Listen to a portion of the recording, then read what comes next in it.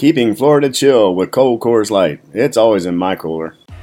I'm Captain Jeff Vickers out of Dunedin, Florida, with your Friday into the weekend fishing report.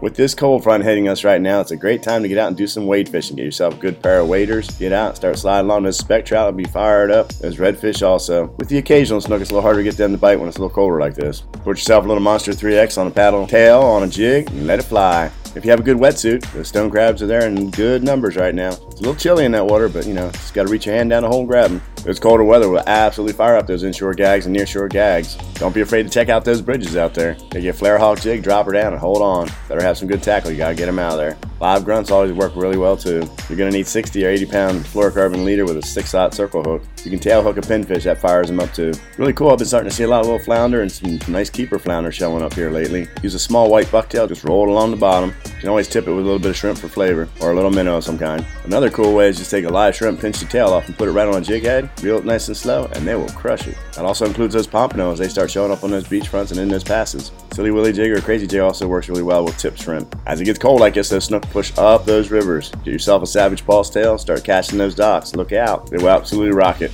And certainly don't be afraid to try topwater in the first light in the morning. Topwater bites are awesome. It's a great time of the year to get out at night and hit those dock lights. The proverbial fish in a barrel. Here in Tampa Bay, St. Pete, and the Dunedin area, there'll be snook, redfish, some triple tail on them, and some speck trout here and there. You can use small pinfish, white bait. I like the smaller Monster 3X shrimp, white, pull it through the side of the light, probably nail one or two. They'll shut down for a little bit, leave it for a little bit, come back, you'll get them again. Oh, don't be surprised if you see some baby tarpon, little poons. They're always a blast the way they get airborne all the time. Swing on by Angler 360 and tell them Captain Jeff Vickers sent you. They got great selection of baits, live bait, rods, reels, and some RCI sunglasses, along with all your other tackle needs. If you forgot your sunscreen, I'm sure they got some there.